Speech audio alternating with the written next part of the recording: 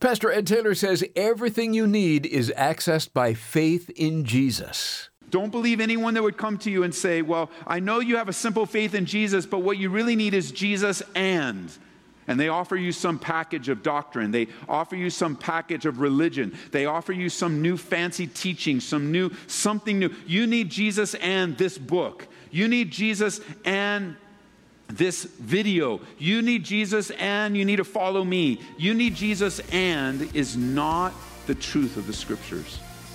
When you have Jesus, you have all that you need. This is amazing grace. This is unfailing love. That you would take my place. That you would bear my cross. You laid down your life. That I would be set free. Oh, Jesus, I sing for all that you've done for me. It's time for Abounding Grace. Glad you could join us as we get right back into our study of Hebrews. Pastor Ed Taylor is taking his time through the rich 11th chapter. And in today's message, you're going to see how our faith reminds us of the sufficiency of Jesus. In other words, Jesus is sufficient to take care of all that you need. So just turn to him in faith. Would you open your Bibles to 2 Peter chapter 1? 2 Peter chapter 1 and Hebrews chapter 11 in a Bible study that I've entitled, Our Faith Reminds Us of Jesus' Sufficiency. That's really the message that Paul has been writing to the Hebrew believers and that we've been able to take ourselves, is that we have all that we need in Jesus Christ. We're on this glorious journey of learning about the love and the care and the character of our great God and Savior, Jesus Christ. And the thing that we're learning about the most through the book of Hebrews is that He is sufficient. He is sufficient to take care of all of your needs, everything that you might need. And I especially love how Peter wrote it in 2 Peter chapter 1. Notice with me in verse 3, 2 Peter chapter 1, he writes, as His divine power has given to us, and you might want to mark these words, all things. He's given to us all things that pertain to life and godliness through the knowledge of Him who called us by glory and virtue. That means you have everything you need by faith in Jesus Christ. Everything. Remember, Jesus summed up our relationship with God. He summed up what it is that's required of us in two simple things. He said, love the Lord God with all your heart, soul, and mind, and love your neighbor as yourself. Now, Peter relates that very similarly. He says, everything you need, everything you're looking for, the peace, the comfort, the encouragement, the strength has been given to you by faith in Jesus Christ. And the more you know Him, the more you enjoy it. First of all, He gives everything that you need in relationship to God, vertically. That's godliness. Godliness relates to our relationship with God, and everything you need in your relationship with God is found in Jesus Christ. And then secondly, everything you need in relationship to one another, that's horizontally, is given to you in Jesus Christ. That's life. Everything we need, all that's required. The way to peace is knowing Jesus. And if you chose to spend your entire life getting to know Jesus better through His Word, through prayer, through fellowship, through obedience, through service, that would be a wise investment of your time, because all things have been given to us. The Christian life is a complete package. And don't believe anyone. Don't believe anyone that would come to you and say, well, I know you have a simple faith in Jesus, but what you really need is Jesus and they offer you some package of doctrine. They offer you some package of religion. They offer you some new fancy teaching, something new. You need Jesus and this book. You need Jesus and this video. You need Jesus and you need to follow me. You need Jesus and is not the truth of the scriptures. When you have Jesus, you have all that you need. You don't need Jesus in a self-help book. And you don't need Jesus in drugs. And you don't need Jesus in alcohol. And you don't need Jesus in endless relationships. You don't need Jesus in your own attitude. And what you need is Jesus and Him alone. You need nothing else. It stops with Him. There'll be even folks that you know that will come with you and have some new fanciful doctrine. And they'll come to you and say, oh, haven't you heard? This is brand new. I've just found it. Never learned it before. I hopped on the YouTube and I got this video and it's just brand new. Listen, somebody comes to you and says you need Jesus and some new fanciful doctrine, something new. I like to revert back what the theologian Norm Geisler said. Norm Geisler was a phenomenal theologian, philosopher, and teacher, Bible teacher of our day. And he said this. He said, if somebody comes to you with a doctrine, a new fanciful doctrine that you've never heard of before, if it's new, it's probably not true. But if it's true, then it's definitely not new. That's what the Bible says. There's nothing new under the sun. And so there are always those that are repackaging things and adding to Christ. And the Jewish believers here in the first century were facing this very same thing. It wasn't enough for them to just believe in Jesus Christ. They were pulled back to the rituals of the religion that they left. Which, remember, doesn't make much sense because the religion in which they left, what God established in the Old Covenant, was actually pointing them to release their lives and submit them to Jesus Christ, to Messiah when He came. So when Messiah came, they obeyed exactly what they learned, but now they're wanting to go backwards. And some of you may want to go backwards. Some of you may want to mix together the world's methods, the world's advancements. I've even been here over the years where even pastors, they will get off just a little bit and they'll create a new doctrine for you. And they'll mix it up and they'll say, this is how you follow. You follow by following Jesus and you need my doctrine. No, you don't need their doctrine. Jesus will lead you in the right way. You have a Bible and the Holy Spirit, and He'll reveal truth to you. And don't be caught by those that would want you to follow them because they found something that no one else has found before. You don't want to go backward, you want to go forward. And the way the world is today, methods and technology, advancement and stuff, has brought much confusion to the church. Primarily, confusion comes because you and I were not in the Word. The Bible reveals truth, and God reveals Himself through the Word. And we take what we read and hear and we match it with faith. That's the big question here in Hebrews. Now for the first 10 chapters, the author, whom I believe is Paul, laid down the doctrinal sufficiency of Christ. Like he didn't just say it, but he showed it and he taught it. He says, you don't need to go backwards. Don't go backwards. That everything you've learned prior was pointing to Jesus. And now that you have Jesus, you have all that you need. He'll lead and guide you in the way of truth. And this knowledge is transforming you. So don't mix it. Don't go backwards. Don't backslide. Don't go back to religion. Don't walk in fear. Don't be anxious about what you've lost, but be encouraged on what you've gained, has all been the message of Hebrews. And remember, the mindset of the followers, the Jewish believers, is they lived in an atmosphere of works. That's how they defined things. They defined their relationship with God by what they did and what they didn't do. They viewed everything in relation to works. Even after learning of the glorious grace of God, even after learning of the finished work of Christ, they were still very comfortable under their own works. Today we would call that legalism, where you measure your relationship with God by what you do and what you don't do. And the legalism of the religious overseers had entrenched in them a sense of pleasing God by their works. It's easy to see that in your own life where you may feel better today. You haven't been in church in forever and you're in church today and you feel a little bit better because you're not in church. But you know that God loves you whether you're in this building or not. He loves you. He sent His Son, Jesus Christ, to die for you. It's a great thing to be here. God created this for us. It's good for us. It's supposed to build us up and equip us for the work of the ministry. It's supposed to encourage us. God wants to meet us. He wants us to gather together, a reminder we're not alone. It's all great and it's all good and it's God's gift to us.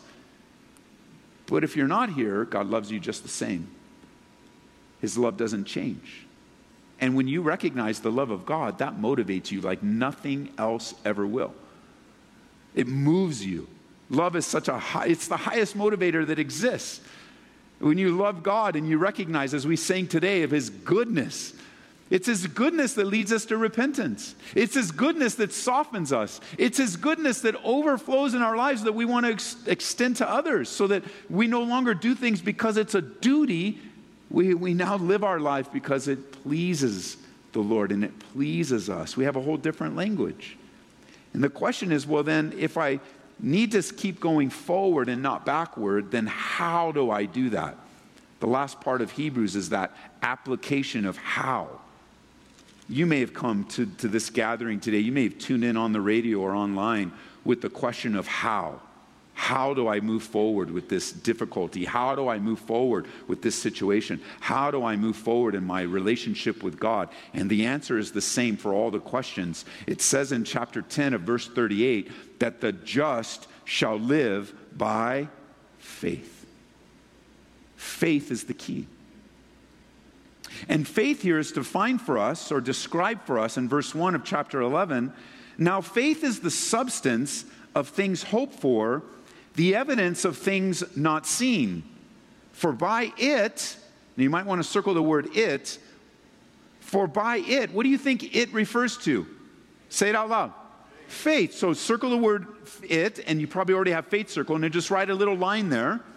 Because that's, by faith, the elders obtained a good testimony. And by faith, verse 3, we understand that the worlds were framed by the word of God, so that the things that are seen were not made of things which are visible. We learned in our last time, and we'll be reviewing this as we go through chapter 11, that faith is something that operates in the context of things that cannot be seen with the human eye. And biblical faith also operates in the realm of things that cannot be figured out with our human mind. Faith operates in that area where God's ways are not our ways, His thoughts are not our thoughts. And we access the reality of what we cannot see by faith, by believing God, as we see in verse 3, at His word. By the word of God He spoke. And we believe what God has said. Faith is not wishful longing. It's not wishful thinking. It's not that kind of phrase, well, I hope it might maybe one day happen. But we learn there's two things about biblical faith that are important. Number one, faith has substance. The definition of that word means foundation, assurance, a guarantee for things that we hope for. It's the substance of the things that are hoped for. And secondly, faith has evidence. Remember, that word means conviction, that we believe what we have been told and we live out our conviction.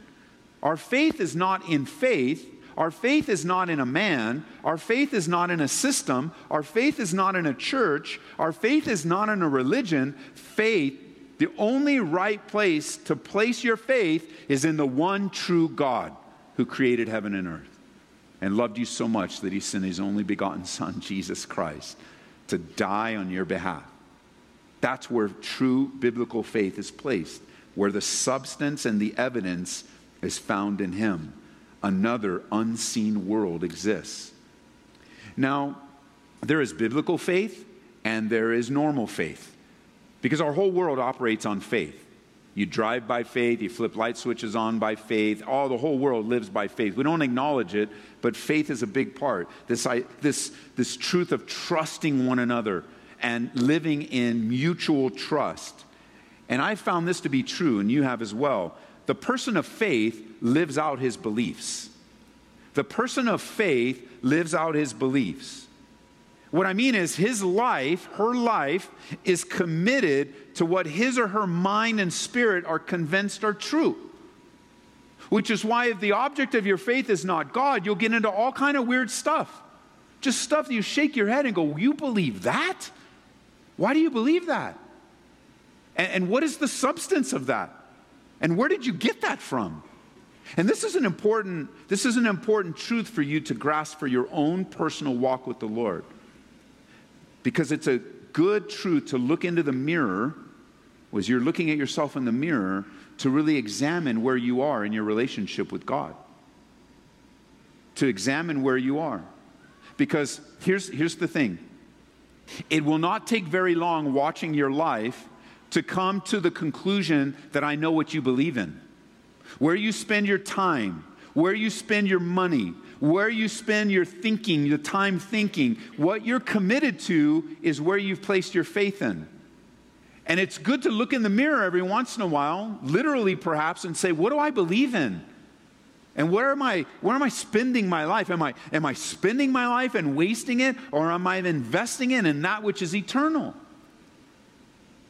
When you come here to the church, you make a phone call and you meet with one of the pastors. What you call, and we're not against this word counseling, but we don't call it counseling here. We call it biblical discipleship. Because if you come here and we open the Bible with you, that's all we're doing is we're training you how to take the situation in your life and how to walk with God, how to live with God. So if you came here and let's say you met with me and you give me the situation, one of the things that you're going to find is when you walk into my office, you sit down, I want to get you talking. I want you to talk as much as you want to talk. 15, 20, 30 minutes, as much as I can to get you talking, because Jesus taught me something about your words. He taught me something about your words. The Bible says this, out of the abundance of the heart, the mouth speaks. So, I don't know your heart. And I'll never fully know the fullness of what's in your heart and what really moves you and your motives. But I can tell you this, the more you talk, the more of your heart revealed to me. And the more I know of what's going on inside, not what you put up as a front, not the hypocrisy that you might be carrying, not the one-sided story you might be sharing with me, but more that I can get to the heart of the matter, the faster I can open up the scriptures and the Holy Spirit say, this is what they need to hear. And I can share it with you to the reality of your heart. Same with your behavior.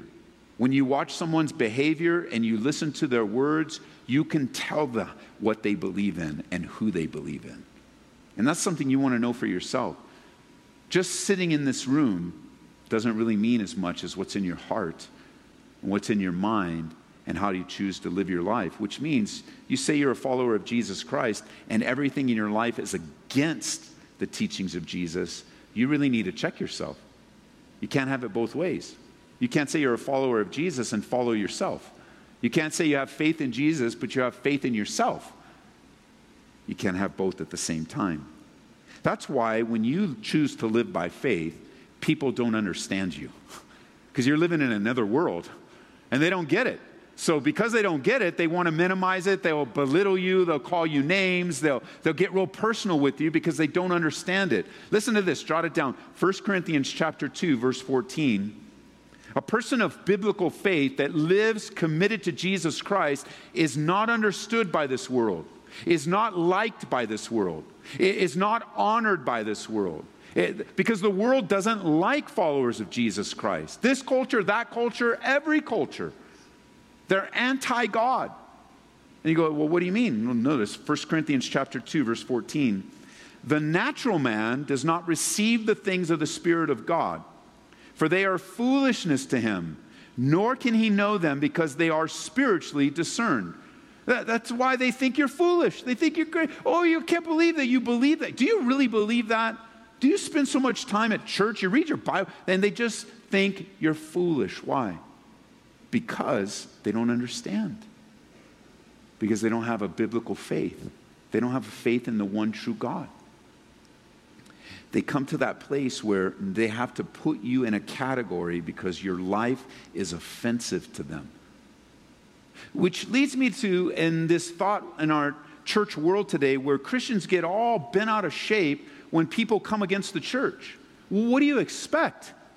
Like the world doesn't like the church. The world, what do you expect from a culture that killed a perfect man? People that hate God. And what you'll see on social media, oh, this happened and this happened. Oh, the church, everybody, the world's coming against the church. Yes, that's what should happen.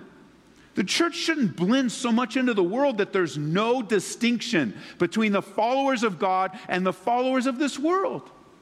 Because faith makes you different. The problem is you don't like to be different. So we find ourselves accommodating culturally and afraid to speak the truth and afraid to speak up. And Instead, we'll take up fights that were never really our fights to begin with, and we'll forget about the souls of men, and we'll forget about the poor, and we'll forget about the widow, and we'll forget about the people that Jesus said, these are the most important people of society. Because we're too busy. I can't believe the world's coming against the church. Yes, it should. The church shouldn't be like the world. There should be a distinction between us and those that don't follow God. Notice, this is what chapter 11 is all about. There's a distinction of men and women of faith. And notice in verse 2, for by faith, the elders obtained a good testimony. Circle that word testimony. It's the Greek word martyreo. Martyreo. And as you hear that word, you Bible students might immediately think of the English word that comes from this that we use a lot, the word martyr. And when we think of the word martyr, we think of a person that has given up their life for the sake of the gospel. Someone that literally was murdered and killed for the sake of the gospel. And that is the common definition of martyr. But do you know, by faith, we all become martyrs to one degree or another. Whether we end up losing our life for the gospel or not, we develop a testimony by our faith. For the elders, this is so cool. They developed a good testimony. It was faith will lead you to a good testimony. All for them before Messiah ever came. Go to the end of chapter 11 real quick. For me, I have to turn the page. Go to verse 39. After the list is already mentioned, he mentions people by name, and he mentions all kinds of other people not by name. He says in verse 39, and all these, having obtained a good testimony through faith, didn't even receive the promise. They died before Messiah. They died before Messiah, God having provided something better for us. Our testimony by faith is even better because we have a personal, real relationship with the Savior of the world. In chapter 11, in all the commentaries I've read, all the Bible studies I've listened to on this topic, I haven't heard anyone refer to chapter 11 as the hall of failure. The hall of failure. There's a lot of failure in chapter 11. There's a lot of mistakes, sinful mistakes in chapter 11, whether we think of what happened in Abraham's life, whether we think about what Noah did. I mean, here's Noah, a man called righteous, but also a man after he gets out of the ark that decides to get drunk and do really wicked things. I think of Abraham, how he was deceitful. I think of Jacob. This is a hall of failure if that's what you choose to look at, but that's not what God chooses to look at. He chooses to look beyond our failures, and he looks and values the faith in our lives, which to me, I want to be a part of something that God values. He values when I trust him. He values when everything looks the opposite of what he says, and I say, no, I trust God anyway. I trust him. I trust him that I think it should go a certain way, but God has a different way, and I will not give up on God because things don't go my way. How do you do that? By faith. By faith. This is Abounding Grace, and you're listening to a message in Hebrews from pastor and Bible teacher Ed Taylor. Catch a replay when you visit aboundinggraceradio.com. Now, if you haven't already, download the free app. Simply search for Calvary Church or Ed Taylor in the App Store or Google Play. Looking for some good summertime reading for that vacation of yours? Allow me to suggest The Jesus Style by Gail Irwin. It's a good one. Throughout his earthly ministry, Jesus taught that if you want to be great in the kingdom of God, become the servant of all. Now, he also modeled this through how he lived, and that's the emphasis of the Jesus Style. You'll learn how to follow in the Lord's footsteps and become the servant of all. We'll send you a copy with our thanks for a gift of $25 or more to Abounding Grace. And please remember, it's through your financial support that we're able to come to you day by day on this station. Your gift, whatever the size, would be greatly appreciated and put to good use. Request your book today by calling us toll-free at 877-30-GRACE. Again, 877-30-GRACE. Not long ago, we created an e-store, which makes ordering resources like this super easy. You'll find it at calvaryco.store. Again, that's calvaryco.store. And if you just want to make a donation to the ministry today, but you're not really interested in the pick of the month, you can donate online at aboundinggraceradio.com. We'd like to connect with you before the day is done. Say hello. Tell us what God is up to in your life when you visit aboundinggraceradio.com. Scroll down to the bottom of our homepage, and you can click on Connect with Us. Another way we can stay connected is through social media. We're on Facebook, Instagram, Twitter, and YouTube. Find the links to each on our website, aboundinggraceradio.com. And don't miss our next study in Hebrews with Pastor Ed Taylor tomorrow on Abounding Grace. And may God richly bless you with His abounding grace. This is amazing grace. This is unfailing love. That you would take my place. That you would bear my cross. You laid down your life. That I would be set free. Oh, Jesus, I sing for all that you've done for me. Abounding Grace is brought to you by Calvary Church, Colorado, here in Aurora.